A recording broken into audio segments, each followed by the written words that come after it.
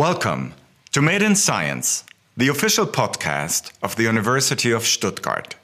My name is Wolfgang Holtkamp, and I'm Senior Advisor on International Affairs at our university, and your host for today's episode.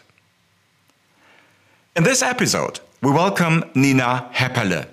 She graduated from the University of Stuttgart with a diploma in aerospace engineering in 2008.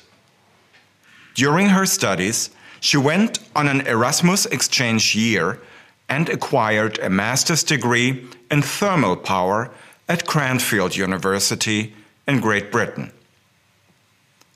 After finishing up her studies back in Stuttgart, she moved to Switzerland to start her professional career. Shortly after, she began to campaign for women in engineering.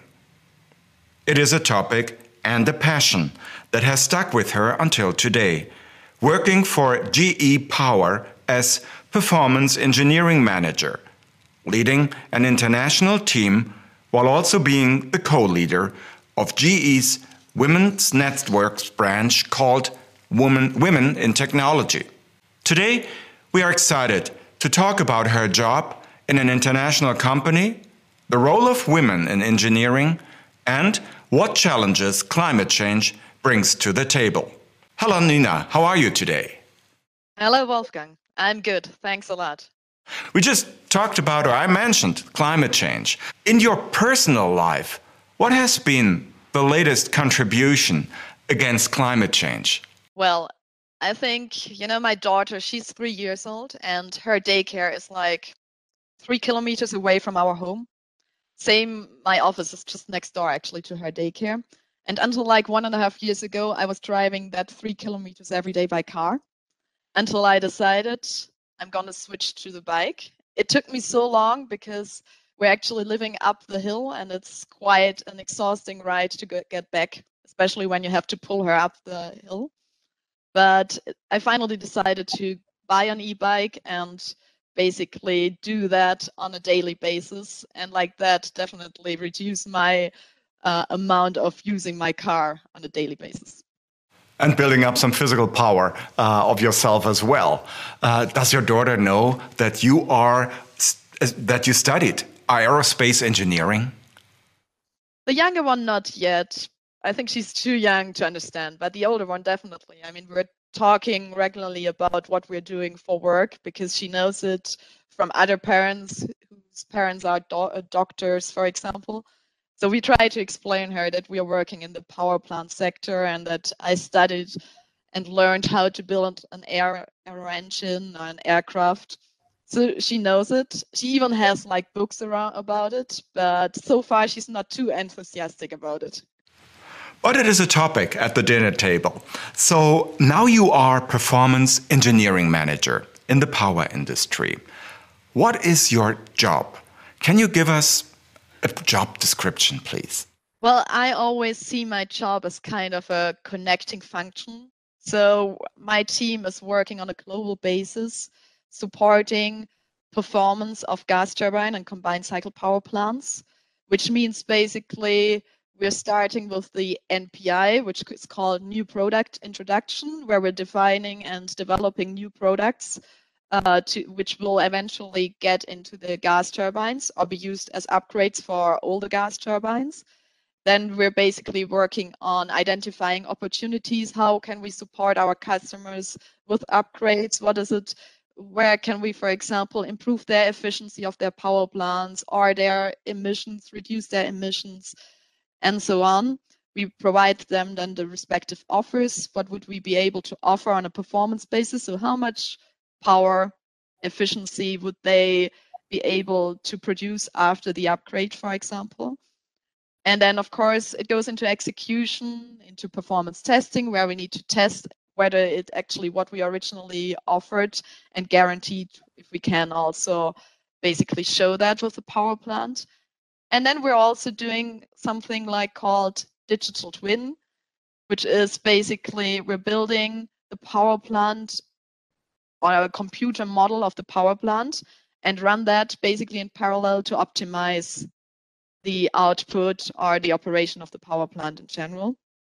And of course, it's also then goes into maintenance, root cause analysis, because there's always something going wrong on power plants, and where we need to fix it in order to get the unit back for our customers on time.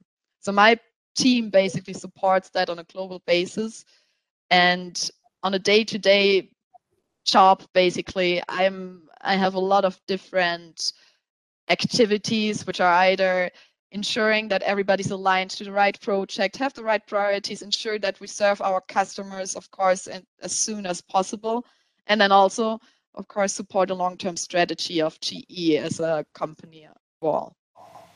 These are many topics, really, that you have just summarized for us. You mentioned the word team, and I understand that you are the leader of a multinational team. What are the advantages and the challenges of working in such an environment? Well, I think, first of all, my team already, which I have here in Switzerland, is quite international. So we have more than, I think, 10 nationalities in the team, which makes it extremely diverse. And that's why I really love this kind of work. Additionally, we're working in a global team. So, for example, my direct line manager is sitting in the US. Most of my peers are in the US. Then we have a big team, for example, in India, in Mexico, all over the world. And of course, you have on the one hand side the advantage of diversity of inputs, diversity of thoughts. You don't come from the same background. You get into your job with new ideas and can basically always have a new input on a daily basis. On the other hand side, we have also like that a global setup which ensures that we can work basically 24/7, ensure to support our customers, because there's always somebody working around the world at any time of the day. On the other hand side, of course, working in a global environment, you need to be much more flexible with respect to, of course, time zones. So you cannot work your standard 8 to 5 and expect that you have during that time always your peer on the other side of the world available. It's always limited. So you need to adapt to that. People are very flexible around that. But of course, it's also a challenge for people. And of course, the other challenge in general is it's always different. And I think we all learned that over the past 1.5 years. Working remotely is different than working in person. So most of the team members, basically, of that global team, we're talking about roughly 200 engineers, I've never met in person. Even my peers, some of my peers I've never met in person. So it's a different thing to work together remotely on a constant basis than if you sit next to each other.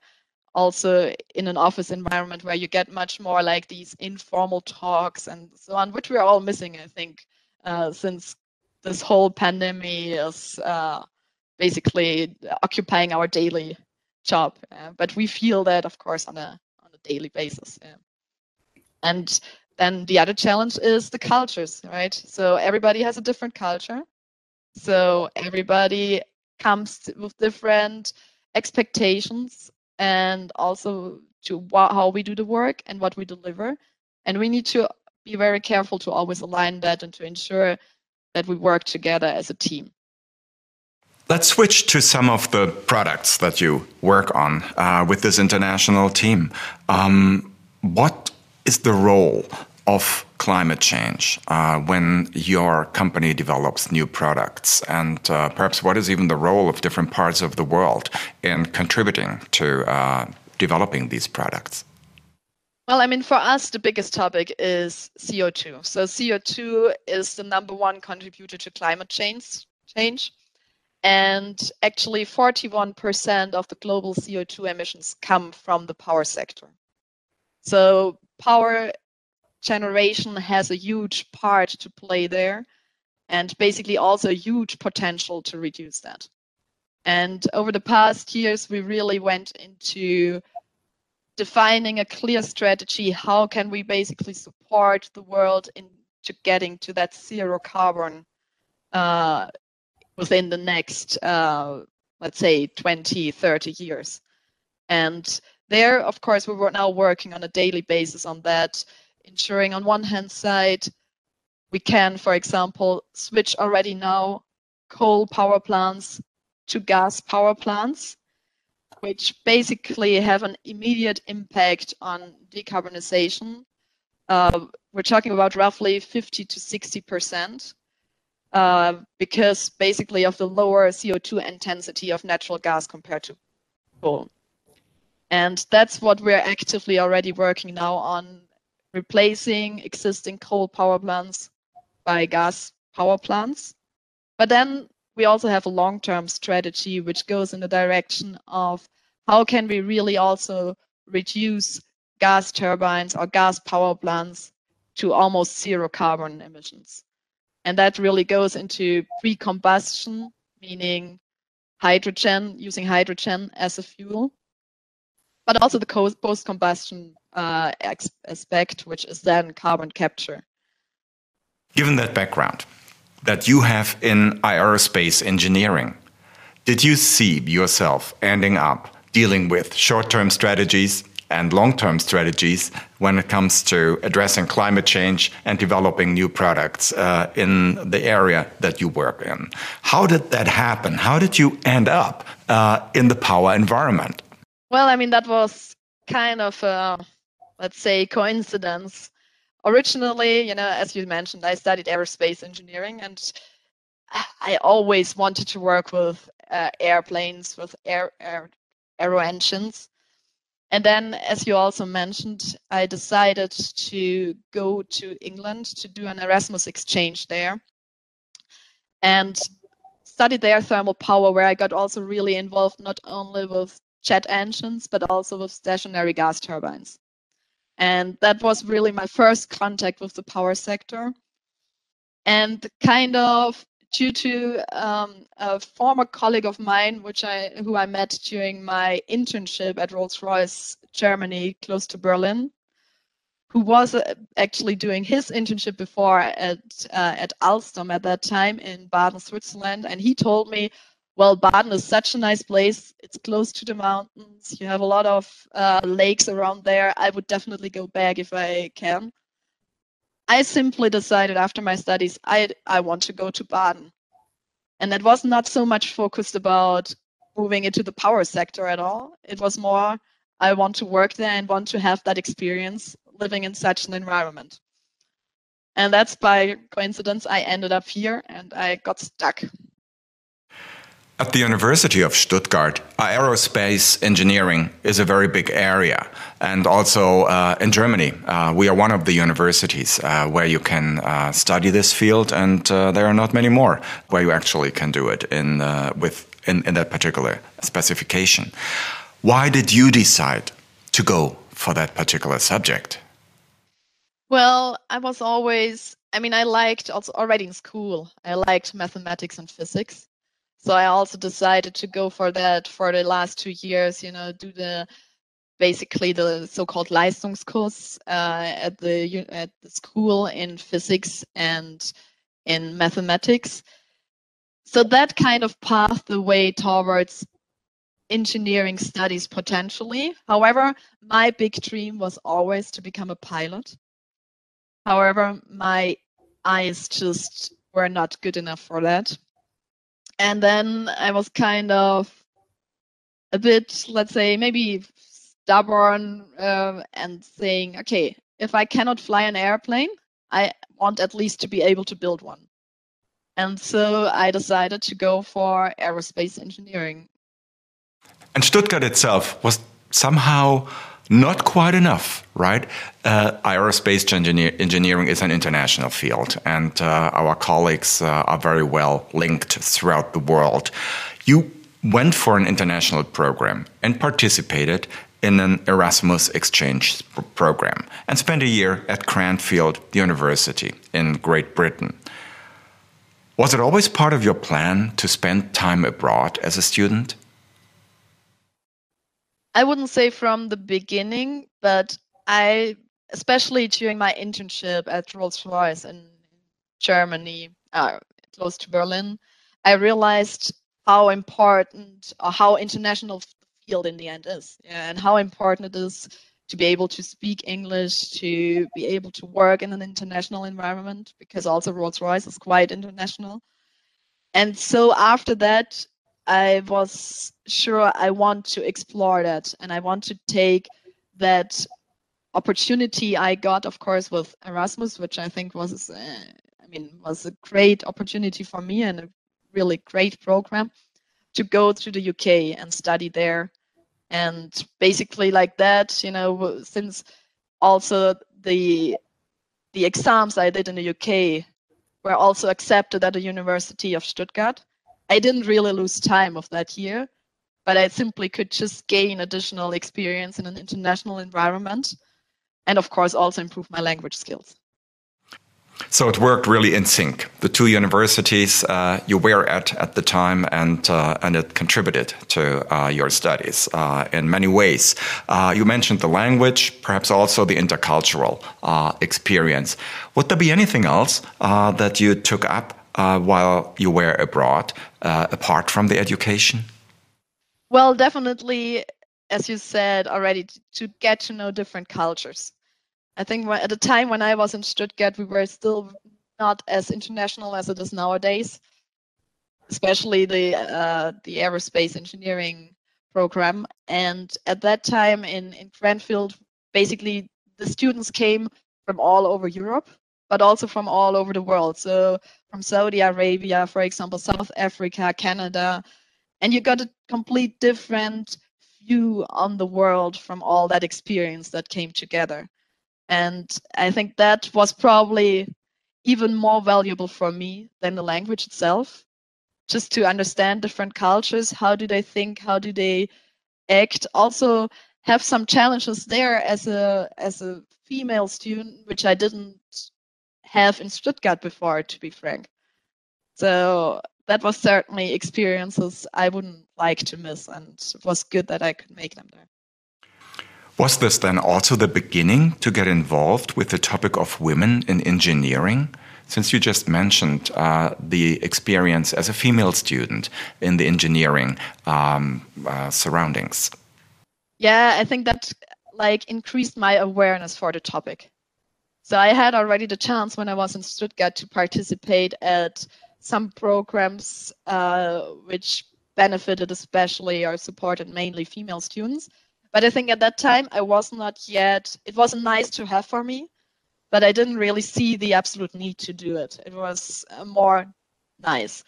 But then when I had some experience where it was really like different cultures accept, for example, women differently, I saw, okay, there's some need, we need to do something about that.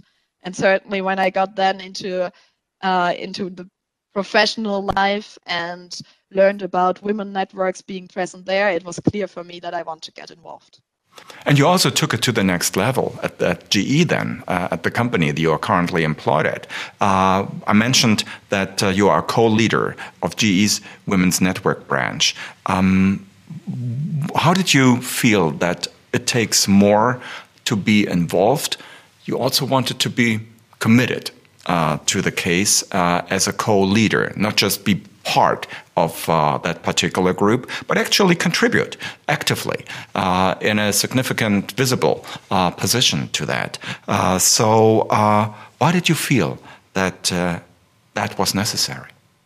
Well, I think especially such groups only can live from those people who are driving it and who are doing it. You need to have people who come in always with fresh ideas. And that was at the time when I started. I thought, okay, I'm one of the younger ones, but I can come in maybe with different ideas than those who are already doing that for a long time. So you can always bring new ideas. You need to have also a new, let's say, energy coming in. And so for me, it was clear I do not only want to consume, I also want to contribute, especially since I think in general we're missing in the engineering sector female role models. I mean, I see that that's also a topic for me, to not have this role model where you can necessarily look up, or not as many as men necessarily have. And Therefore, I wanted to get involved, to do whatever I can to improve the situation, and also maybe in the end inspire some younger engineers to also work on themselves and also get involved into such initiatives. Do you see young women coming to the company that they need to be particularly addressed in this fashion at all? I think what I realized, and I think it's a bit similar to, as I mentioned before, my way. In the beginning, you do not necessarily see it as an issue because you decide to go for engineering. You're aware that there are less female students than male students. But I think with time, there are coming more and more experience you collect, and it might be just small things which in your daily life, which influence your daily life, where you see with the time, okay, there's really an issue we need to address. And I see it similar for female or young female engineers now. They do not see it necessarily directly as a huge issue, but over time it comes more and more. The more they evolve also their career, they see that they are getting lesser and lesser, unfortunately. And that basically, therefore, we want to address already young women to, from the beginning, go in there with a bigger self-confidence, with a different starting point, basically, and have a better startup all over. Do you have a particular example for that one? So, I mean, what we see a lot is that, it's still the case that traditionally females are asked to be more caring, to take care of other people, to ensure that everyone around them is feeling well and good, but not necessarily fight for themselves, stand up for themselves, and talk about their achievements. And that's still with young female engineers also the same. They are usually not the ones who are standing up and saying, look, I achieved that. They do their job and they see that as, somebody should see what I'm doing without having to talk about it. And what we try to do is really, and we use the Google initiative, I Am Remarkable for that, which is basically really targeting females to get more self-confident, to talk about their achievements and work more towards self-promotion. Because it says in the end, achievements don't speak for themselves. You need to talk about it to be heard. And I think that's a female topic in general, to be more backward, more in the passive, and just do what needs to be done. Looking back at your studies at the university, what would you recommend to universities these days to exactly support that particular attitude, to develop that attitude during the studies for female students? I think definitely already start from the beginning with building up that self-confidence, doing also more practical exercises. For example, work more on how do I best present myself, my presentation skills. What's an elevator speech, for example? How can I just talk about myself within a few seconds and get over the essential parts of what I'm standing for? But also just basically raise the awareness also amongst the male students, because I think that's also a big portion. I mean, of course, females in general have certain attitudes which do not necessarily work in favor for them in the professional environment. But on the other hand side, it's also the awareness which needs to be raised amongst male colleagues. Where are we really not inclusive yet? Because diversity is one thing, and I think diversity, we're on a good way if we also work more towards, supporting already younger students before they actually decide to go for engineering studies. That will, with time, I guess, get better and better. I hope so, at least.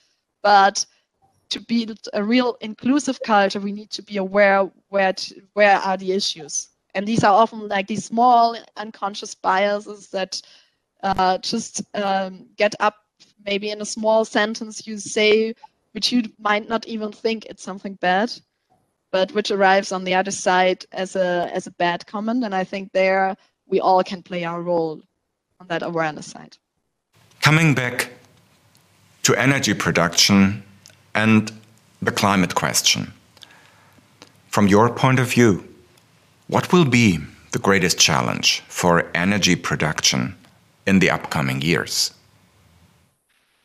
I think, as mentioned before, we are already, the carbon clock is kind of ticking, and we need to reduce carbon dioxide emissions as fast as possible.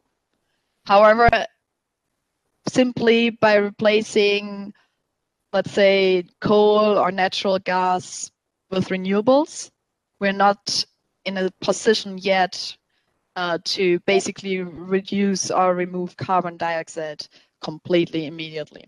So we need to work on one hand side on a short-term strategy to reduce immediately CO2 emissions as much as possible. But on the other hand side, also work on a long-term strategy. How can we really get to zero carbon? And I think there we also need to still have more acceptance across the politics, but also basically across the whole population, what is really needed and what do we need to accept in order to reduce CO2 emissions. Because it's not simply done by just putting renewables out there. We will not get there. The problem with renewables is simply it's not always available. So wind is only available when it's windy. Sun is not available during the night. But we want to have electricity all over the day, independent of the basically weather out there. And so we need to have backup energy sources to basically fulfill that demand over 24/7. And I think that can only be done if we really combine renewables with gas plants going forward, where, as I said before, we can basically do that already today, switching from coal power plants to gas plants. And then on the long term, even work with these gas plants and remove their carbon emissions and reduce them also to zero by, for example, using hydrogen as a fuel or carbon capture. However, for doing that, we need to accept that we still use natural gas, at least for a certain amount of time. And that natural gas is, let's say, the better fossil fuel compared to coal.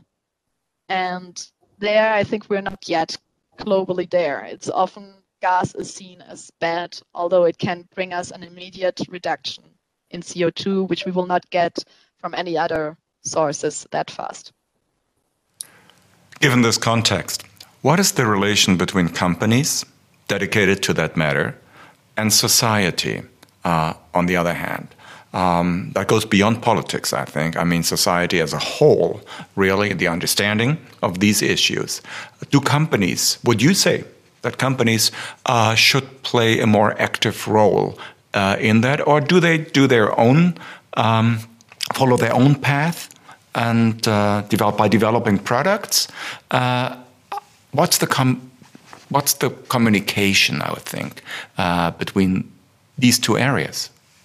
Yeah, I think, and that's certainly a topic companies need to intensify their efforts, and I think GE is going a good way there. So over the past year, we, for example, published a lot of white papers on that context, decarbonization. We've also published a podcast which is called Cutting Carbon. Everybody has access to that. They're already in the 3rd season now, where basically it's discussions about with industry experts, with scientists, but also with basically just also political aspects to explain the whole complex situation around that topic. It's not as simple as it always looks in the first place. There are also always certain restrictions depending on which country you're talking about.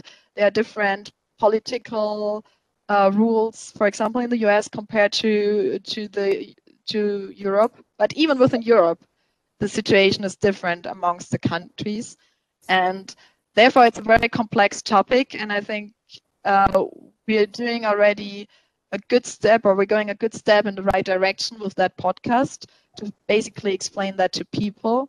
But of course, people or the society in general needs to invest also time to understand the whole complexity, because it's not as easy as it sounds, and therefore you need to invest time to really get deep into it. So yeah, we're talking about basically all moving to electrical vehicles, such as e-cars.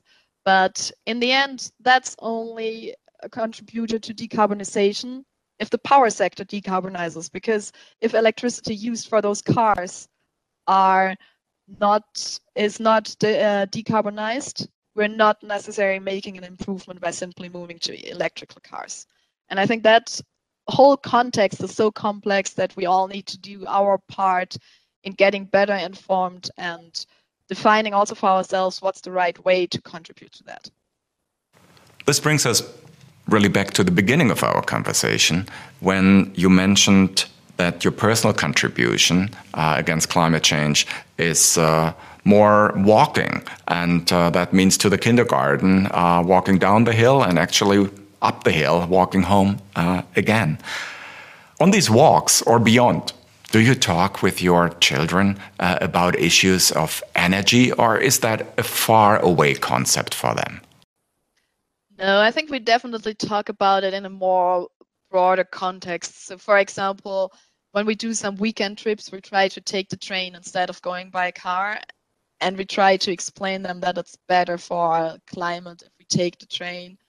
We also try to explain them, for example, that taking the bike is better than always taking the car. Where we're, I think, really actively trying to do something already with them at their age is really about waste and trying not to use too much plastic or produce too much plastic waste. So, I mean, you might know when you go to a supermarket, there's so many attractive offers for kids where there's more plastic around than actually inside what they can consume.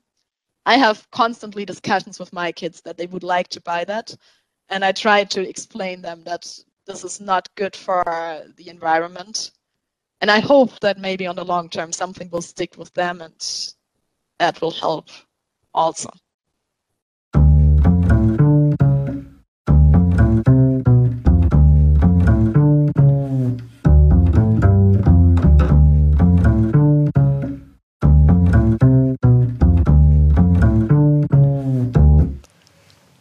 At the end of our conversation, we have something that is called Moment 7. For this, we have collected 7 questions that we would like to ask to you.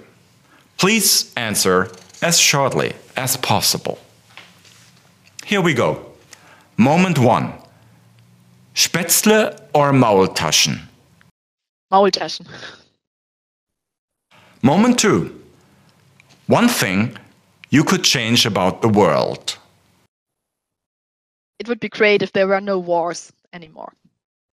Moment 3. Do you have a book recommendation for us? Yeah, I think my preferred book from the last year was definitely Becoming by Michelle Obama. Moment 4. The best advice that you ever received was? That came from a former boss of mine who said, you can achieve anything if you only want. Moment 5. Your favorite place on campus? Well, we used to spend a lot of time in the aerospace cafeteria in the back of the campus. However, I also love this little pond on campus to just sit there and relax.